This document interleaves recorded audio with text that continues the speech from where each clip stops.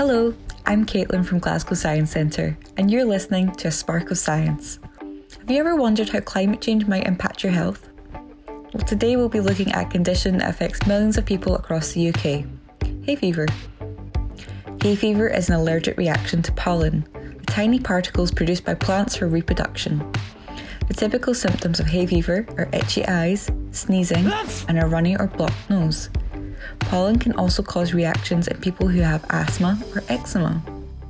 Due to climate change, our spring and summer seasons are longer, drier, and hotter, perfect conditions for pollen to hang around.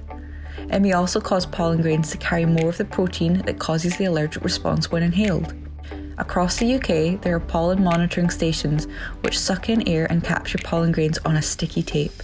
These are then analysed under a microscope to measure the amount of pollen in the air.